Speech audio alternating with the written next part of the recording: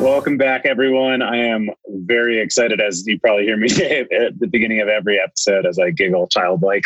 But John is a dear friend of mine. This is John Peralta, and I met him through a place called The Space and Live Harder Wellness up in Dillon, Colorado. And he's currently actually down in Costa Rica and has been for several months now. And we're going to have just an absolute flowful conversation, if that's even a word. But we're going to just dive through a couple concepts of flow, how to get there, maybe some biohacking, maybe some talk about ceremony, and buckle your seatbelt, folks, because this is going to be a tangible journey. So we can only hope. We can only hope. Well, thanks, John. How are you doing down there in Costa Rica? Good, man. Seriously, thanks for setting this up. I'm really excited to be able to dive deeper with all of this stuff, especially because when you're kind of in the middle of it all, it doesn't make as much sense until you maybe step back from it. So since I've been in the middle of it now for some time, it's a little bit jumbled around in my head, and it's nice to sit down and talk with you and sort of work out some of the ins and the outs and, you know, what's tangible and what's not. So I'm excited. 100%. Well, to give people a little context, John, it's interesting because I'd say we trained together. Really, you were training me in a very ninja fashion, but we would several times a week get up early early for me. So, 7-ish, and do kind of flow-based, play-based interventions that you called Prehab. And that was super meaningful. And I'm still enjoying that, just getting into flow, learning how to juggle and learning how to slackline. So I'm curious, is that the kind of stuff you're still doing, or what are you doing down there? Yeah. So, a little bit, just to give some context, when I met you, Micah, that was back in November, I believe, and you came in to The Space, which for those of you who don't know is a awesome place in Dillon, Colorado, where people can go and receive all kinds of different wellness services on a pay what you can basis. And so that, I think, sparked your interest. You came in just wondering about it, and we got all into Prehab. And Prehab is rehab done proactively. And so you started asking about some of your, back pain and past injuries that you've had from skiing and things like that. And I was telling you about the training I do, which is corrective exercise. And I'm also a massage therapist, and the two go hand in hand, because if you're trying to get out of pain or dealing with old injuries, the best thing you can do is mobilize and stabilize. And those are really, really important topics that I've spent years trying to figure out and ultimately play with. And so as we started training and trying to figure out, okay, is your back hurting because of your tight hips? Is it hurting because you have an unstable lumbar spine? Is it both? Or is it, some herniated disc? That was even a fear of mine at one point, and we went to the chiropractor and looked into that. And so all of those are things that a lot of people deal with, whether they're coming out of some crazy ski injury years ago, or they sit behind a desk. Those are really common imbalances that I see all the time. And I've also had low back pain from a wakeboarding injury, and that's what led me into corrective exercise. And so when we started out, it was very much to try to correct the imbalances that we were dealing with.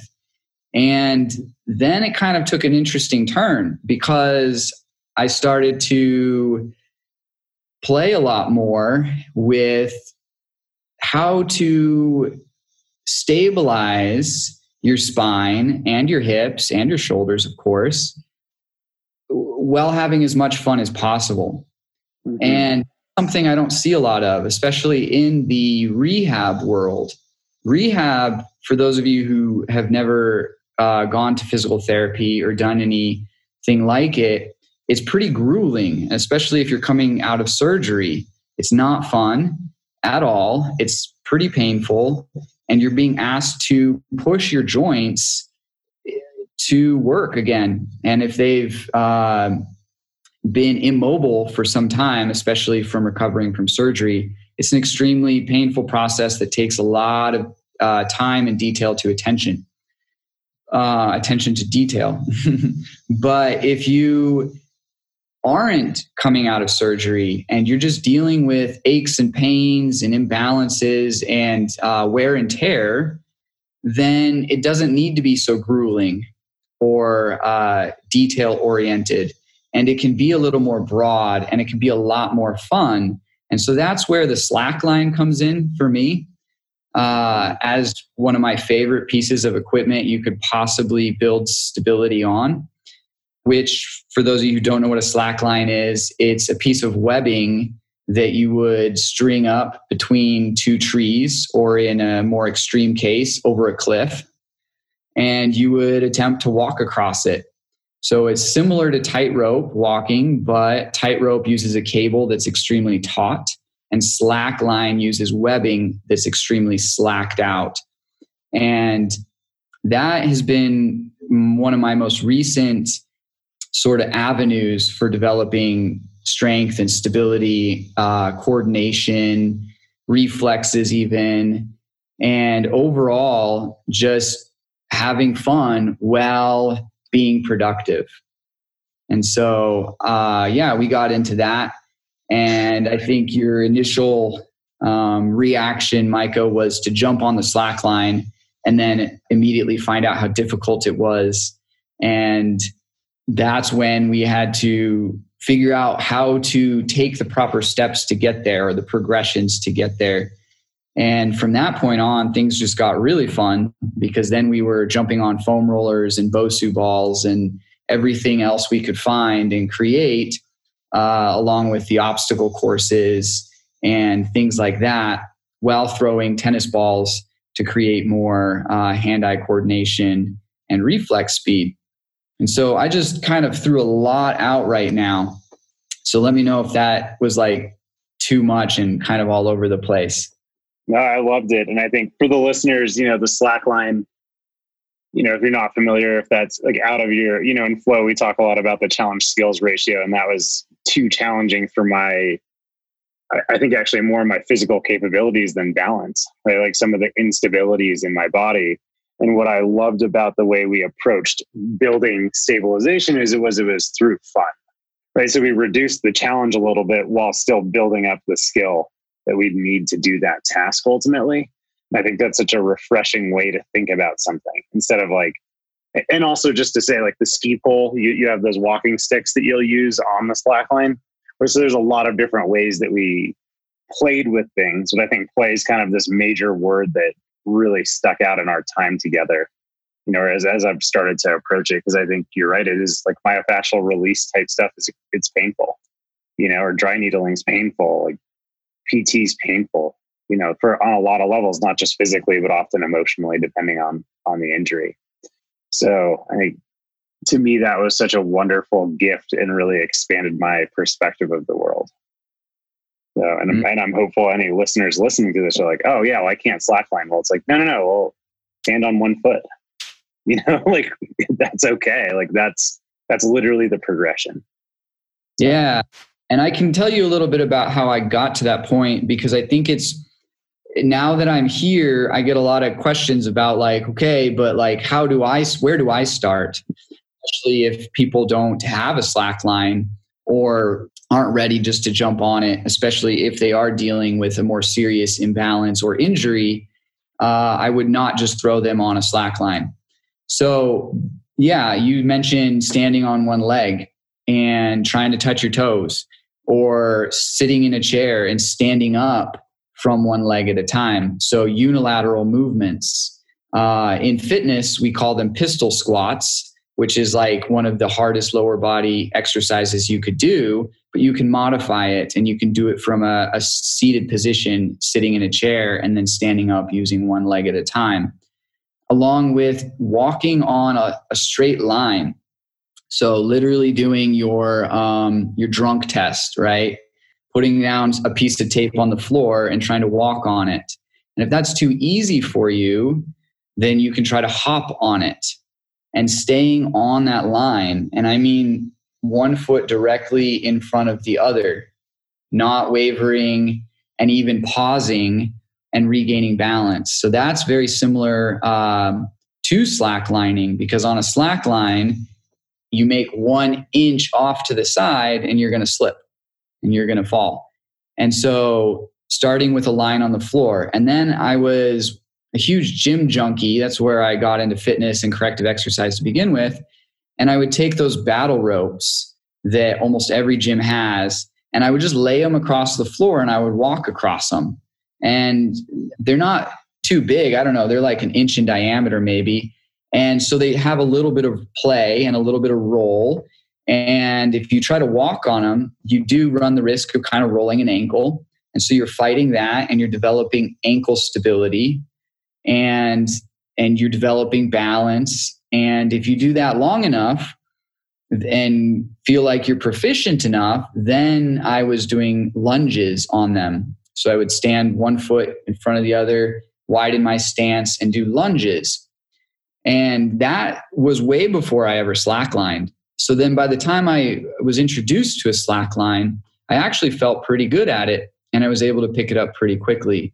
So there's some stuff you can do without a slackline that would still build the hips. And of course, your knee, being the joint that's stuck in between, would get a lot of that stability as well. So if you're looking to prevent any major or common injuries like an ACL tear or rolling your ankle especially, those are some really good progressions to be playing with. And I really like that you mentioned play, because that, to me, should be how it should feel. If you're not having fun, you're not going to stick with it, not for long at least. You might stick with your PT program that your physical therapist gives you because you know it's good for you. But I've met almost nobody who has stuck with their PT program for the rest of their life. They're just like, well, after I'm done with physical therapy, I'm done. And I'm like, no, you're never done. After physical therapy comes preventing the next injury. And that's what we call prehab or rehab done proactively. So you turn a reactive approach of, oh, I got hurt, now I need to go to physical therapy. You turn it into a proactive approach of, okay, I don't want to go through that again. I will continue my physical therapy, increasing the difficulty of it and progress my strength and stability and mobility so that I hopefully don't ever have to deal with those injuries again.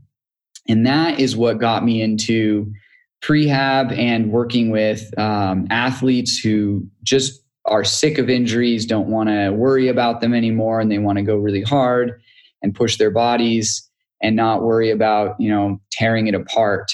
So that's where I'm currently at, and that play aspect being, I would say, the most important part of it. It makes total sense. And I'm super guilty of that, right? The amount of times I've done yoga, gotten myself out of pain, and then I'm like, all right, cool, I'm good. 3 months later, you're back to the same spot. So finding that sustainable play spot. And I think, if you want to kind of mention how play interacts with flow, because I think that's one of your favorite, perhaps, flow triggers, or maybe the essence of what flow is to you, even. Yeah, definitely. And you can think of it as a flow trigger if you want, but I absolutely love that you just mentioned the essence of it, because to me, flow is fun and playful in every way. But yeah, essentially all of this started for me out of a deep desire to play as hard as I possibly could without dying. If I was to try to break it all down, and I was like, I just wanted to go really hard and not die.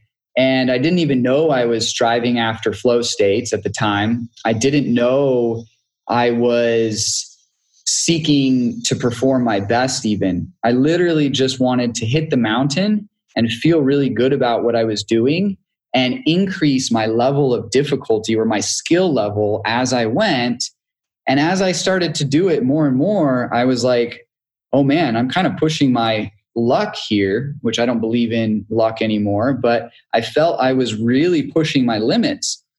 And so I was like, okay, well, if I need to, or if I'm going to play as hard as I can and hopefully prevent injuries, I need to put in a lot more work. And that's where hitting the gym and working out came in. But then I've been a personal trainer for a long time. And as I put in hours in the gym, and I literally lived in my camper in the gym parking lot. So I spent every waking moment in the gym. And then I drove my camper up to the mountains on the weekend, and I lived in the parking lot at the ski resorts. And so that was my life for some time. And I would put work in at the gym. I would train clients, and then I would go up and I would push my body and play as hard as I could. And after doing that for some time, I was like, why wouldn't I merge them? Why wouldn't they become one and the same? Why wouldn't my workout, my training become as fun as what I'm doing on the mountain? How would that happen?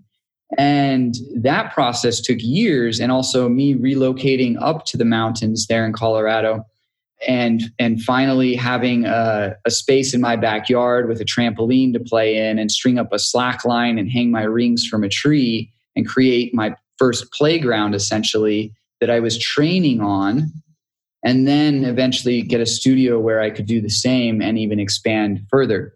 So that process took a lot of time, but I was starting to really, really seek play in my workouts. And as I did so, I stumbled upon flow states. And I say stumbled, even though I was accessing them very regularly, because I didn't really understand what I was doing. It was just happening because I was playing and having fun. But after, diving into Stephen Kotler's The Rise of Superman and Stealing Fire, even these books helped give me words to what I was experiencing. And that flow state is exactly what I was going for. And so to me, flow and play are synonymous. You cannot separate them. Because if you are so engaged in an activity that you lose your sense of self and your sense of time, and you are just overwhelmed with richness, and you are losing yourself in that moment, then to me, that is play. And that is what I experience when I play, especially in the mountains, especially, with a little bit of risk and with my friends and just sending it, as hard as we can. That to me is play and flow combined. And so to bring that into my training, I really started trying to figure out how to bridge the gap between what happened on the mountain and what happened off the mountain in my training and in my workouts. And essentially, I was like, well, flow is what I'm getting into on the mountain. Why wouldn't I try to bring that into my workouts? How do I do that? And it really boiled down to, making my workouts more fun and freeing them from the rigid structure that they were stuck in. So I used to pre-program my workouts. I used to think about it ahead of time of like, okay, I need to do this many squats at that much weight because last week I did it at this much weight. Okay, I need to go in and I need to do this much of this workout and that much of that. And I would think about it. And freeing it from that structure allowed me to be more creative and improvise in the moment and free flow or freestyle. And that word just recently came to me, even though, again, I've been doing this for some time now, because I'm always around these freestyle athletes who are going up to the mountain and trying to learn tricks. And that's what you kind of think of as freestyle for action sports, at least, is athletes who are trying to learn something new and create a new trick. And that concept I started to take into my workouts. How do I create a brand new workout, something I've never done before? And that was just this last year of challenging myself every time I worked out to create a brand new exercise progression that I myself had never even done. So not just a new one that I've never heard of or seen, but one that I've also never done. So that literally meant going to my workouts every single day and going, but I did that yesterday. I did that last week.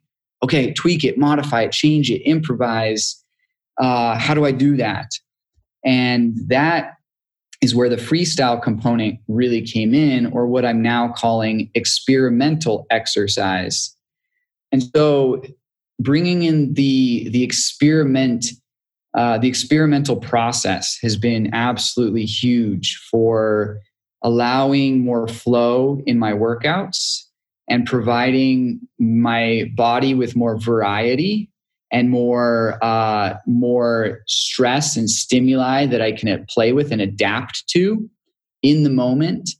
And that gives, I believe, the most range of movement patterns that you could then use and apply and translate to the sport that you're doing on the mountain. So again, that was a lot, I realize. Let me know if I'm losing you there. No, you're doing great. You're doing great for me. And I think there's this. So one of the things that was really powerful about training with you at the space and doing the prehab stuff is this idea of community, and just the idea of, is what you would, hearing what you say and knowing you as a person, I know it's not intimidating.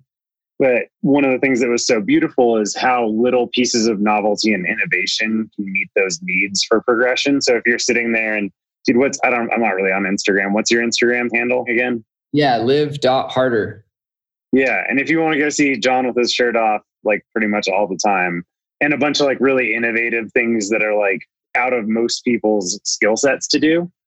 But what I love about it, if we stop comparing, if we're not comparing ourselves to that act, we're actually just looking at it as an idea of innovation. I think that's the thing. It's we're looking at functional movement and play from a lens of creativity as well, right? Of just allowing for yourself to have that progression in a fun, non-judgmental space. So anyone listening, who does, is a gym rat, if you will, if your gyms are even open right now, maybe try doing your curls on, some sort of stability thing, or on one foot, or, doing just warming up with some tennis ball juggling type things. I know we did a flow workshop 2 weeks ago, and I went to the space until it took your like 5-gallon bucket of tennis balls. They were pretty much all used, they're mostly back. I'm sure I lost some, but, I think that's what I want for like the listeners to hear in this moment of like, hey, these are all things that like, one of the things that struck me with you is you're like, hey, like a lot of the stuff you use is just PVC and tennis balls and like stuff that you probably have around your house, and you don't need to go spend a ton of money on stuff. You can just do it anywhere, right? Yeah.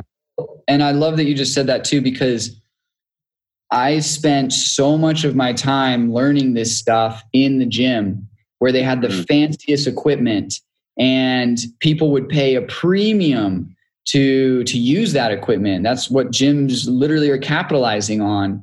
And that's not wrong necessarily, but if you're not made of money and you don't want to pay a premium gym membership to go use their fancy equipment, or if you don't want to buy into all the fitness fads, and I truly think most of them are fads, then it's important you learn how to create without spending all your money, or without buying somebody else's fitness invention and the next fitness craze. So that's where looking at the simple things and the novel things, the things that people are often overstepping and totally missing because, it's too easy. Like, why would I waste my time with that? And that's where the tennis balls came in for real. I would just go to the local tennis courts, the tennis center there, and I would ask, hey, do you guys have old tennis balls? Because after you use tennis balls for a certain time, they lose their bounce. And so they often throw out, or I don't even know what they do with these old tennis balls. So I would go there and I would get trash bags and bucketfuls of these old tennis balls. And then I don't have to worry about like spending any money. They're literally giving them to me for free. And I would bring them into my classes and we would warm up with throwing these tennis balls and doing all kinds of different drills. And there's a ton of them. If you just Google hand-eye drills or, reflex drills that you can start to play with. And we would create some of our own even. And we would be throwing these back and forth while standing on a foam roller, which is another novel way to use a foam roller, by the way. Or a Bosu ball or a stability disc or even what I call a baller board, which you can see on my Instagram. But again, you should progress slowly with it because it's taking a medicine ball, one of those hard rubber medicine balls, and putting a piece of plywood on it and standing on it. And so I would kind of try to combine these in as new and novel ways as possible to force people to adapt. And that right there is like the main word and the truly the main component to making play more productive towards your training goals. So if you have serious goals, often it's like, why would I play? Like my goals are serious. Like I'm an athlete and I have to train really freaking hard for my triathlon. And I'm like, okay, you can still do that in a playful way. And the key word that makes play productive is adaptability. So if you always have that word in your head because you don't want to use the word play, that's fine. Then train adaptability. And that's something that you have to think extremely creatively to train, to be adaptable. But the tennis balls do a really good job of that. PVC pipe too, which is a little bit harder for me to explain without showing, but there's all kinds of different drills you can do with very, very little fitness equipment, if not, any at all, just using your own body weight and throwing a tennis ball around. 100%. I mean, I think one of the takeaways and one of the ways we use languagings in our centers is the idea of like stabilization and then optimization. Where I was like building that. And one of the things I love about what I'm hearing from you is like it doesn't matter where you're at. Like if you're me coming in with like my lower disc issues in my back versus someone training for their next, Ironman, it's this ongoing notion of integrating that into your lifestyle. And I'm also hearing that idea of like this curiosity and creativity, which to me is a very, especially back from my days as like a wilderness guide and doing the kind of John Young, Tom Brown type wilderness skills. That's one of the virtues that we see as being maybe almost putting on a pedestal in some ways in my mind of like when we have that online, which is kind of congruent with gratitude, our satisfaction and joy in life tends to go up exponentially. So I'm really digging all this, and I hope the listeners are too, because it's like, hey, this is why, or this is how we can kind of make subtle tweaks to a routine we might already have, or this is why taking that step and making a commitment to create a routine might be really powerful. Mm-hmm. So. And my advice would never be to throw out your routine completely. If you like actually doing it, great, keep doing it. But chances are at some point, if you did the exact same thing every single day, you would no longer be progressing, you would plateau, and you would probably get bored. And so since most people I know, I always say, okay, add a tennis ball, add a very unique and novel stimuli to adapt to. And what that often means is like you do planks every day, great, keep doing planks. Planks are a fabulous exercise, but try to throw a tennis ball from one arm to the other in a plank position. Try to bounce a tennis ball off of a wall while doing a side plank. Try to move the ball between all fours in a plank or a bear crawl position. So that means you have your hands on the floor, you're rolling from one hand to the other, and then you're rolling it back to one foot and then to the other foot, and you're just circulating it through. And you can do this by yourself or with a partner or in a group. So adding a tennis ball introduces a novel stimuli that you need to adapt to while you're still doing a traditional or conventional exercise or movement. So it's not really so much about starting from scratch. In fact, that's not even where I started. It's just about thinking how you can adapt to something new that you haven't yet. Well, I think those are all great. That's, plank is something that anyone can do. Not anyone, most people can do, depends on as a moment of my ableism. So I apologize for any listeners, but a lot of people can do that. But whatever your piece may be, even if it is something like sitting in a chair with limited mobility, we can add just that same type of concept into it. Yeah, it's so powerful. So the other, to kind of bring it into flow a little bit, and this is like a subtext for maybe someone that's maybe not as bought in. They're like, well, I still don't that sounds fun. Like play sounds nice, but why? Like my mind goes to when we hit those flow states or those play states, we do such a service to our nervous system. We're flushing all the stress hormones out. We have anandamide and other neurotransmitters that might be painkillers or increase joy and satisfaction, dopamine, these other pieces. We're also getting out of the whole cortisol norepinephrine cycle of high beta. So I think when we do this, we're also setting ourselves up for the rest of the day for success. So if your goal might not be to, be snowboarding or a triathlon or anything, any sort of event, but actually just to be a little more productive or a little happier at work, or to be a little more recharged when you get home, approaching a workout in the same way, or in a way of fun, play, flow actually is going to increase that. Has that kind of been your experience as well? Or? Yeah, definitely. Because not everybody can go hit the mountain hard every single day. And if they do, they're running the risk of burning out or getting really hurt. And so since you have a lot of downtime from the mountain, and if you try to compare your working conditions with your play conditions of hitting the mountain or wherever it is, it doesn't even have to be the mountain, but whatever activity you love to do, that you're most passionate about, if you compare it to sitting behind a desk and working or whatever project you're working on, then it's missing something. There's no comparison. And if you can bring flow into your daily life, if you can bring the ecstatic feeling of being one with your environment and selflessness and timelessness and total effortlessness in your work, then you're going to be way more productive and you're going to perform at your very best. So to me, that's what flow means.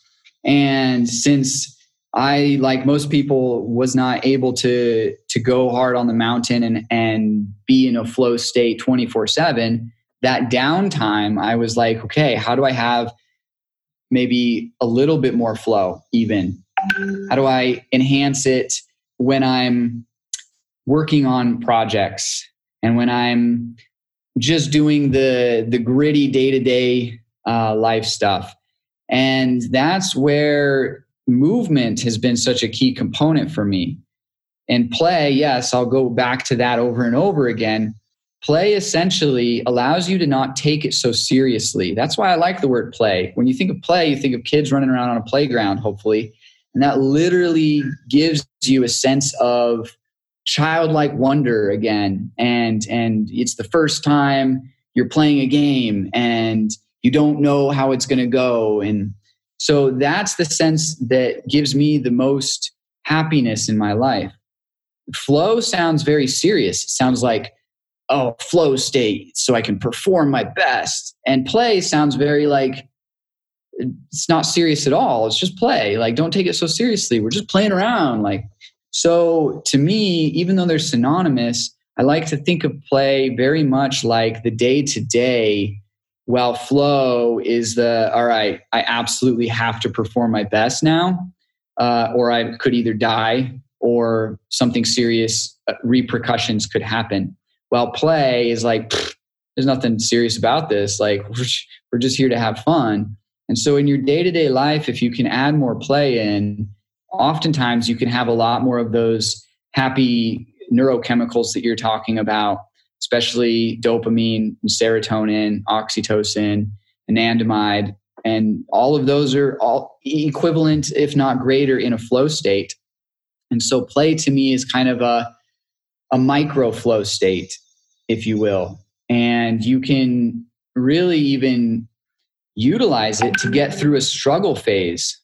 So if you're trying to take on a new challenge, which we know that the challenge to skill ratio is what will lead to a flow state faster than anything, is if your challenge perfectly matches your skill, it's almost unavoidable that you will be in flow.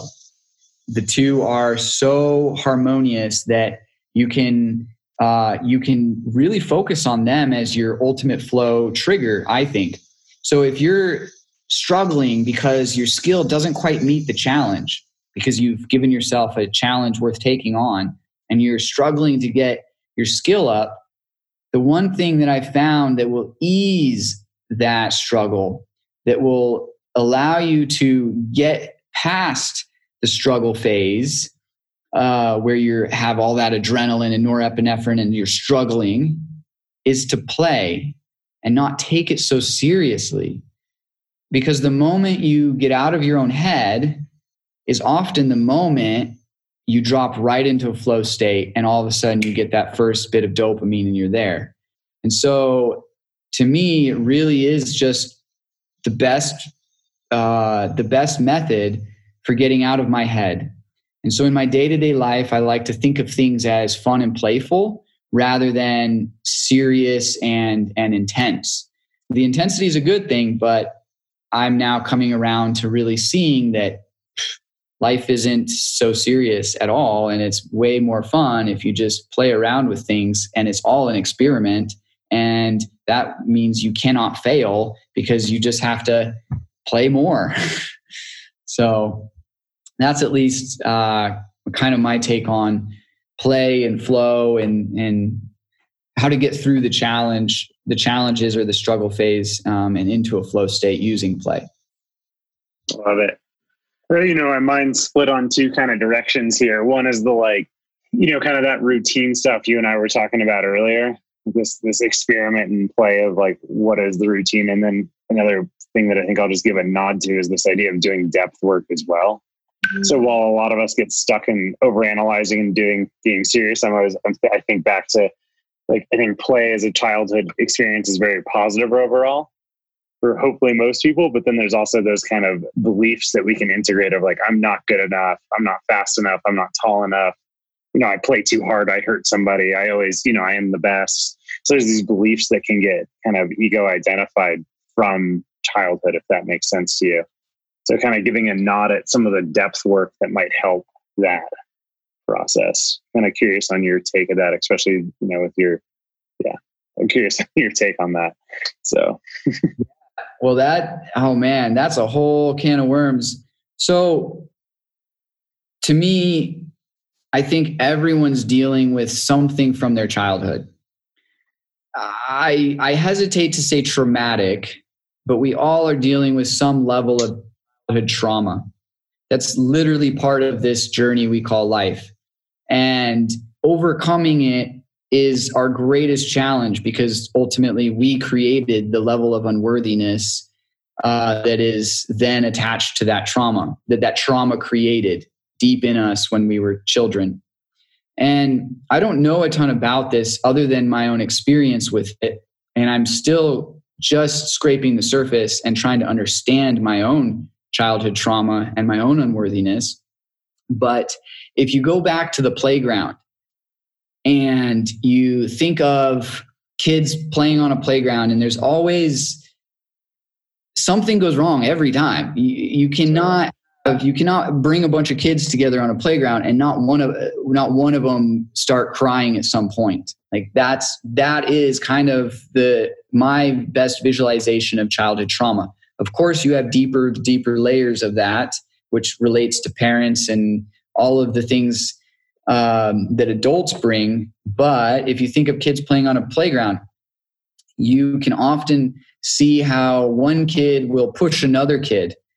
And the kid who gets pushed down has a number of options. And this is the adaptability component of play that I love so much. But that kid that gets pushed down has a couple options available to them. They can either stay down and cry. they can get up and push back and fight, or they can get up and look the other kid in the eyes and go, I know you didn't mean to do that. Tag, you're it. And then run, right? Those are kind of the options that kids have if you in that scenario, at least. And that last option, the latter, option 3 is my favorite. And it relates to me, it kind of relates to childhood trauma. And even as adults, we have these same options. Do you stay down and cry until your mom comes? Do you get up and fight because you're enraged? Or do you get up and look at the challenger in the eyes and go, nice one, tag, you're it, and then run, and like play. And to me, that's the one I'm always striving for in my life, especially when it comes to challenges, and especially when it comes to triggers. If you talk about like being triggered because of some deep subconscious level of childhood trauma that comes up, and you're all of a sudden infuriated, and you catch yourself in that moment, you go, whoa. I have a number of options here. What are they? So to me, that's kind of, I guess, my best understanding of like play and utilizing play to release that energy, to release that like initial frustration or wanting to just curl up in a ball and cry, and actually rise to the challenge and meet it with the same, level of I guess intensity, but not anger, but rather love, and looking at it like, yeah, here's a challenge. I'm ready. Like, cause this is going to bring more growth, and that means more flow, and that means more fun. And then I get to play more. And of course, like life becomes more fun from that perspective. I love that. I mean, that's, and moving into the second part of that, like that bifurcation of my mind earlier, is this idea of building, I'll kind of speak for myself on this one. And then I'm curious to hear what you're developing as well. I just wrote an 8-week program for myself that really looks at my addiction to intensity and distractibility, and looking at really shifting my nervous system and mind/brain response to distractions and reactivity, I guess. So that's kind of vague and broad, but really, like, just for the listeners, and I'll probably dive more into this, and I think it'll actually become a program we're going to offer sooner than later. But really looking at how do you reprogram your nervous system so that you can actually have a response instead of a reaction in that moment when you got pushed down, or in that moment when you push someone else down, right? Because you can have a different, you're going to, all these different aspects have that. So how can we have as much flexibility or fluidity between the extremes of, say, sympathetic activation and parasympathetic activation, being kind of the two parts of our nervous system. Nice. Yeah. So what's that? I'll let you know, I just got chills as you said that, because and that to me is kind of my gut instinct of like, ooh, you're getting close. So like, if you want to unravel a lot of this, diving deeper into vagal theory or the vagus nerve, I believe is what you're hitting on, but the ability to go from a fight or flight response of like, you're going to punch back or run, or a rest and digest, or, a more mellow, chill response, and being able to balance that out, I think is absolutely where a lot of people right now are struggling the most, right? We went from like the best year of our life in 2019 to seemingly the worst in 2020 in a matter of months. And that is terrifying. And it threw a ton of us into fight or flight response very quickly. And all of a sudden we're in a massive unknown. And so I think this is absolutely the time to be really, really tuning into your vagus nerve, your 10th nerve, your most important part of your physiology that regulates those responses. And so, yeah, if you're talking about reprogramming, I just got chills, because like, yeah, this is how we reprogram, is we train the vagus nerve. We train our breath. We train in extremes like cold water. We train our immune system. we train our autonomic nervous system, and that gives us the ability to quickly adapt to our environment and to not crumble and cry when something really intense and stressful is upon us. So I think the work you're doing right now in these areas is massive and profound. And I'm just trying to learn it. But I just want to let you know I got serious chills when you said that. Well, I love it, dude. Thanks. And I mean, I got chills too, but it's probably because Bonnie and I just jumped in the river this morning and it's like 43 degrees. It's really cold water. Just to say, for listeners, the autonomic nervous system is perhaps the worst named system in our body. It's anything but automatic. We actually have control over it, and we don't have. It's one of those ironies that we perhaps have more ancient wisdom and technology around working with that system. And yet from like a modern standpoint, we've lost. So like a lot of the yogic breath work, just, I'm not going to go through a list of everything, but just as an example, there's a lot of lineage around that. And I think breath for me and with the clients we work with is where I start, because it's really fast. We can do the inhale for 3 seconds, 4 seconds, take a little extra gulp of air, exhale for 8 or 10 seconds while humming or with your eyes closed. And most people will feel something change after 3 cycles or even 1 cycle. Whereas another aspect of this that's harder to get people to buy into might be the contemplative mindfulness, or from kind of Peter Levine's standpoint, the somatic experiencing of orienting towards, he calls it kind of a red and blue vortex, but stabilizing versus destabilizing. And, there's a certain level of slowing down and a certain level of unfolding in the process. This isn't an overnight thing. So that's where I kind of look at some of it as, and kind of a nod to the childhood trauma type work, where it's like, hey, some of this we can do a state hack. It's like, hey, you're stressed out. You still need to go jump off that cliff because you're about to do your competition, or you need to go give your presentation, or whatever you're afraid of. Let's just at least regulate you in that moment. And the other part being the depth work, where you're actually going into that work and allowing for a sequence and closure, so you don't have that running you inside your nervous system.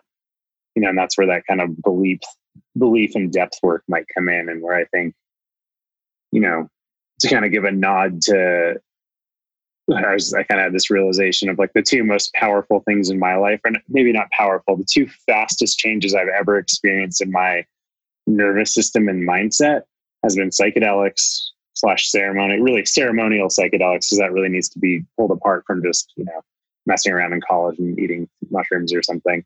While it was valuable, but for me, that didn't have the profound effect as like medicinal type work did, and have like raising a daughter, like I've becoming a father in the past, this year actually.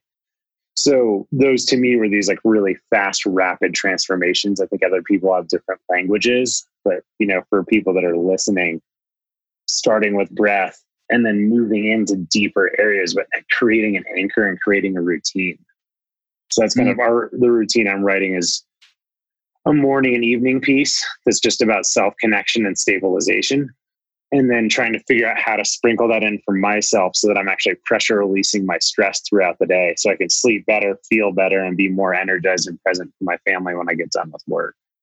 I think a lot of us are looking for some version of that. So I'm curious as to, I think I harassed you on Instagram through our mutual friend Melanie's account the other day, because I don't even know how to log into my Instagram right now. But I know I saw some fancy colored circles on a wall, and you talking about different approaches. So I'm really curious to hear, from the same standpoint of kind of reprogramming, repatterning, just building life stability, like what that might look like. I know we really deep dove into that play and movement piece, but I'm curious what other, balls you're juggling, if you will. So. Man, you threw so much at me. I could go into any one of those, including the juggling topic, but yeah, it's true. I can connect all these dots so essentially what you're talking about is, to me, the connection between healing trauma and hacking flow, which is so funny. We call it, the Western world, we call it hacking flow. We want to be hackers and we want to figure it out. And it's so the Eastern traditions and wisdom has done this since day one. And they're just saying the exact same thing over and over and over. But then us Westerners, we figure one thing out and we're like, ooh, now I'm a hacker. Okay, cool. So this is, to me, the thing I am the most passionate and excited about right now, because it's the connection between healing your childhood trauma and then performing at your very best. So what I like to call upgrading, if you will. And to me, it is play. It is an experiment. It is nothing more than taking the endless amounts of information that we have access to now and sifting through it and trying one thing after another to figure out what works for you. Because the only issue we're really running into right now is not having information. I believe the phrase is paralysis by analysis. Mm-hmm. We are drowning in information and starving for motivation. Some of those quotes are so profound because all of the information is at our fingertips, and yet we can't seem to do any of it because we're just overwhelmed by it. There's so much to it. And so for me, it's a matter of no one is going to give me the source code to me. No one is going to give me the 10-step program to healing my trauma and performing my best. I literally have to figure this out for myself. I have to figure out how to deprogram and reprogram and upgrade. And that is a lifelong process. I think it's absolutely going to be an ongoing experiment for the rest of my life. However, I think there are certain aspects that are so important that we start with, and it sounds like you are doing the exact same thing with putting together a program that somebody could start at, right? It helps them shortcut a lot of this, because then they can jump on the bandwagon and they can start from where you're suggesting, rather than just going, I have no idea because it's just too much. They can go, okay, Micah seems to know, I'm going to start there. John seems to know, I'm going to start there, and then experiment from that point on, and then continue the experiment. So I literally am calling this the experiment, and I'm considering myself the guinea pig. So I've decided to take all of these different aspects of my well-being, my health and my wellness and longevity and flow states, and put them together for the first time. I've done them all at different times in my life. I've intermittent fasted intermittently. I've done cold showers randomly. I've tapped into flow states here and there, but I don't live by it every single day. And so I go, well, what is missing? Discipline, for one. Okay, so I need to set up a time frame to be disciplined. So I chose 33 days, which is a synchronistic number. And I chose that because between the dates August 8, which is 8/8, and September 9, which is 9/9, it happens to be 33 days. So I was like, ooh, there's a lot of synchronicity there. I'm going to go into this as a 33-day challenge. And I'm going to challenge myself to do all of these things that I know are good for me, but I've never seemed to be able to stick with. And so I'll walk you through some of them and where I'm at now. Today's day 8, because like I said, I started on the 8th, which was last Saturday, but that was day 1. So today's day 8. And I am just now getting into combining movement, which I've done a lot of in my life and is my favorite doorway into flow, moving my body, with music, which I've done very little of my life. I don't play any instruments yet. I'm just now learning to play guitar, and that's part of my challenge, is to actually play guitar every day for 33 days. With mind mapping, which is putting all of this crazy information that's in my head and online, putting it on my wall to see it, putting it in front of my face to look at it every day, and then add to it and map this process out. So those were the dots you were seeing on my Instagram, the mind map that I'm creating. Combining that with meditation, which is something that everyone says we should do, and I somehow can't force myself to do it. I can have all this discipline and other aspects in my life, but somehow meditation is something that I struggle with every day. And it has a lot to do with how crazy, chaotic, and ramped up my brain is. But meditation with manifestation. So creating something, bringing something from my head into this third dimension, into reality, manifesting it, creating it with medicine. And medicine can be literally anything that you put in your mouth, anything that you ingest can be medicine. So the food you eat. So I've broken medicine down into 3. Medicine is probably the most complicated, which is why I'm going to touch on it last as far as my Instagram followers go. I'm going to get to that one last because it's so complex, because it can be literally anything. I mean, even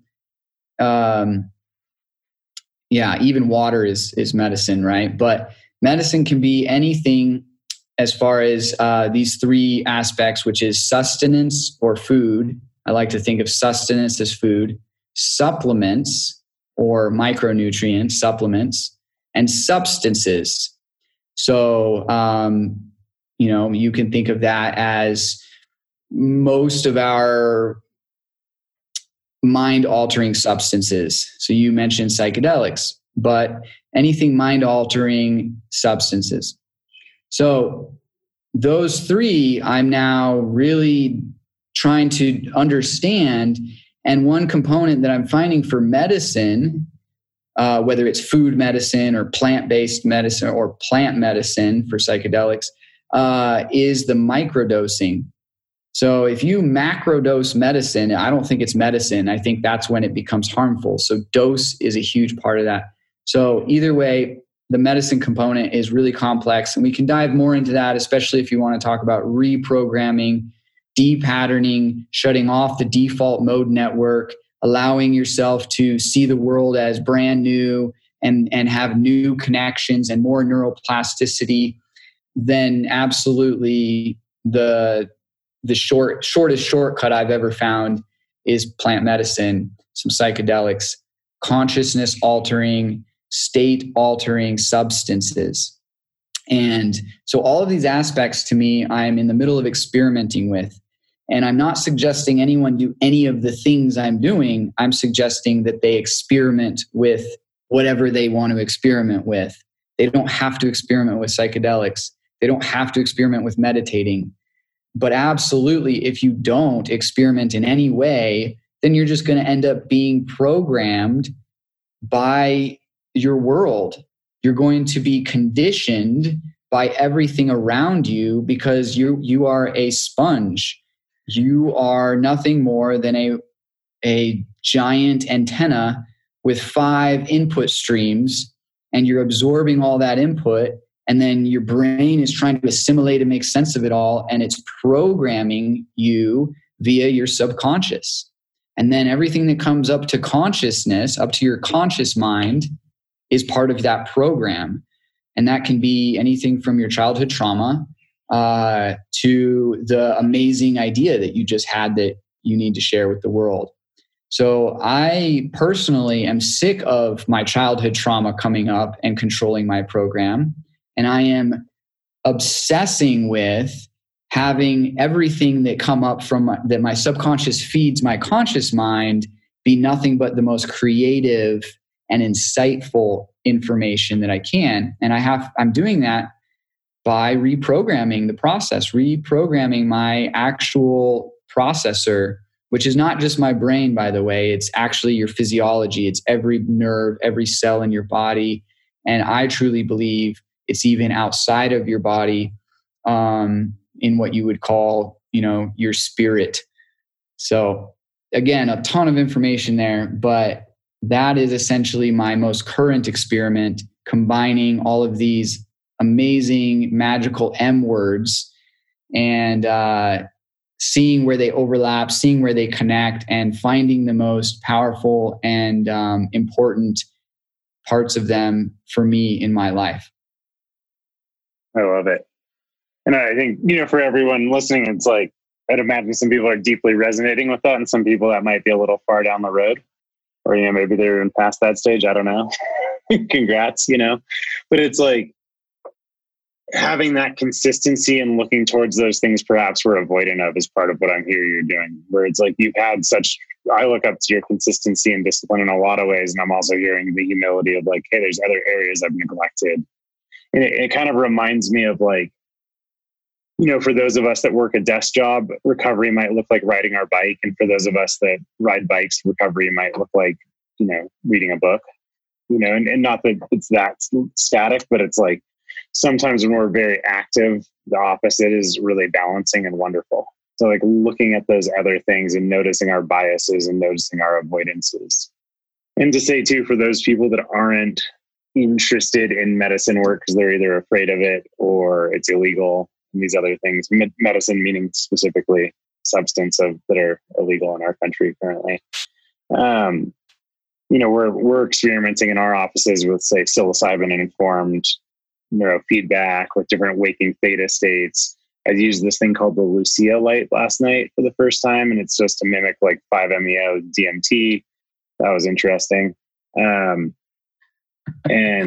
yeah, so what's that? I want to know more about that. I sent you a link.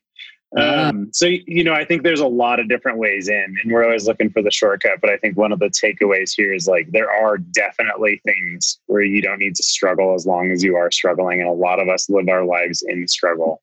And there's also a definite truth to like needing to sit on the cushion and do your work, a nod to kind of the contemplative spaces of like, hey, also, we can hack your brain, we can do these different things, but there's still having a contemplative practice, having a routine, having stability within your life will deepen and accelerate and allow for the unfolding of those other journeys.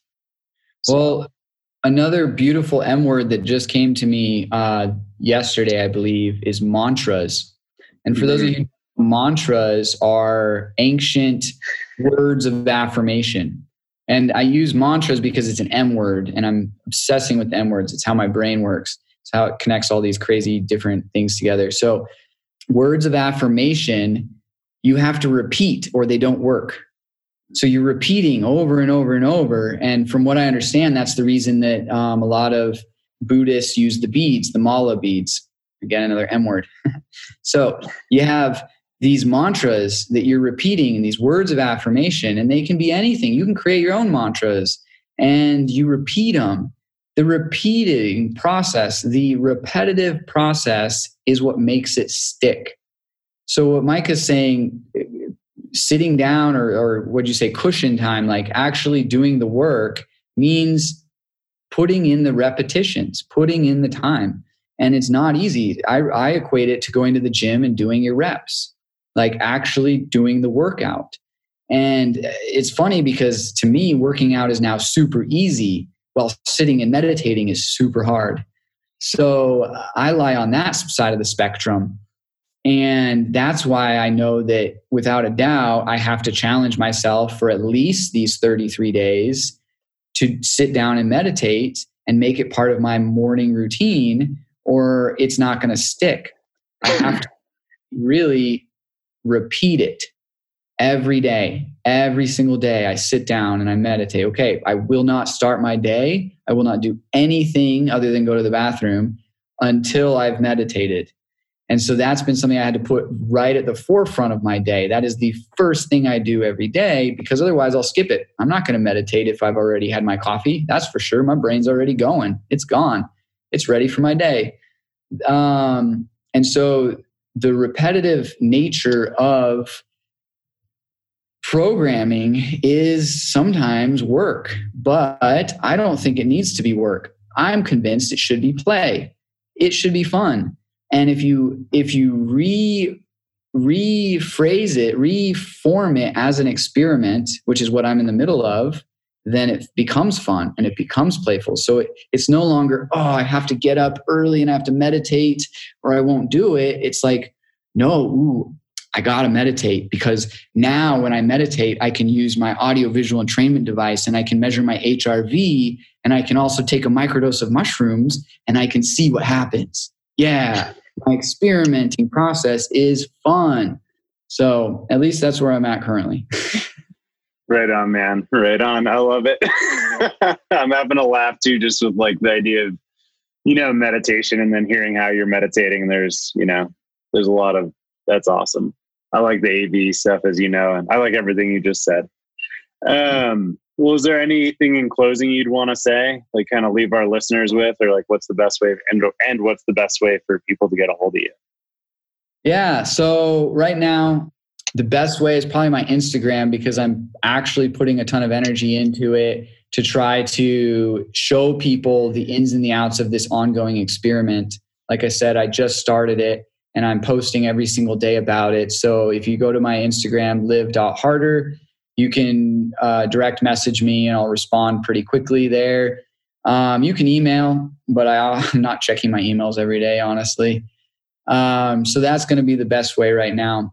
And yeah, I would say that this crazy, crazy life that we're living right now, that is only getting crazier, in case you haven't noticed, is supposed to be fun. Mm-hmm. Otherwise, you're going to have a really hard time. If you can figure out how to make it more fun and experimental and not take it so seriously when everything around you is shifting, because it's not just falling apart and going to shit, it's just shifting. And you can shift with it and you can adapt and you can use it as this stressor and stimuli you need to fuel your self-growth. Then you're going to come out of this crazy shift a very different person and a much better person. And you're going to be stronger and you're going to be healthier and hopefully you're going to be happier. And so to me, that's my purpose right now. It's why I've decided to stay in Costa Rica longer periods of time and dive deeper into my self-growth, deeper into my subconscious to reprogram myself and upgrade. And I'm really in the middle of challenging myself to do it. And I would hope that, somebody listening and hearing this would feel inspired to do so themselves. That's all. Oh yeah, man. I'm inspired to do it as well. And I'm mildly horrified of what the upgraded version of you is going to be like. 20 something. They will see. Yeah, brother. All right, man. Well, thank you. Thanks everyone for listening, and we'll catch you next week. Thanks, guys.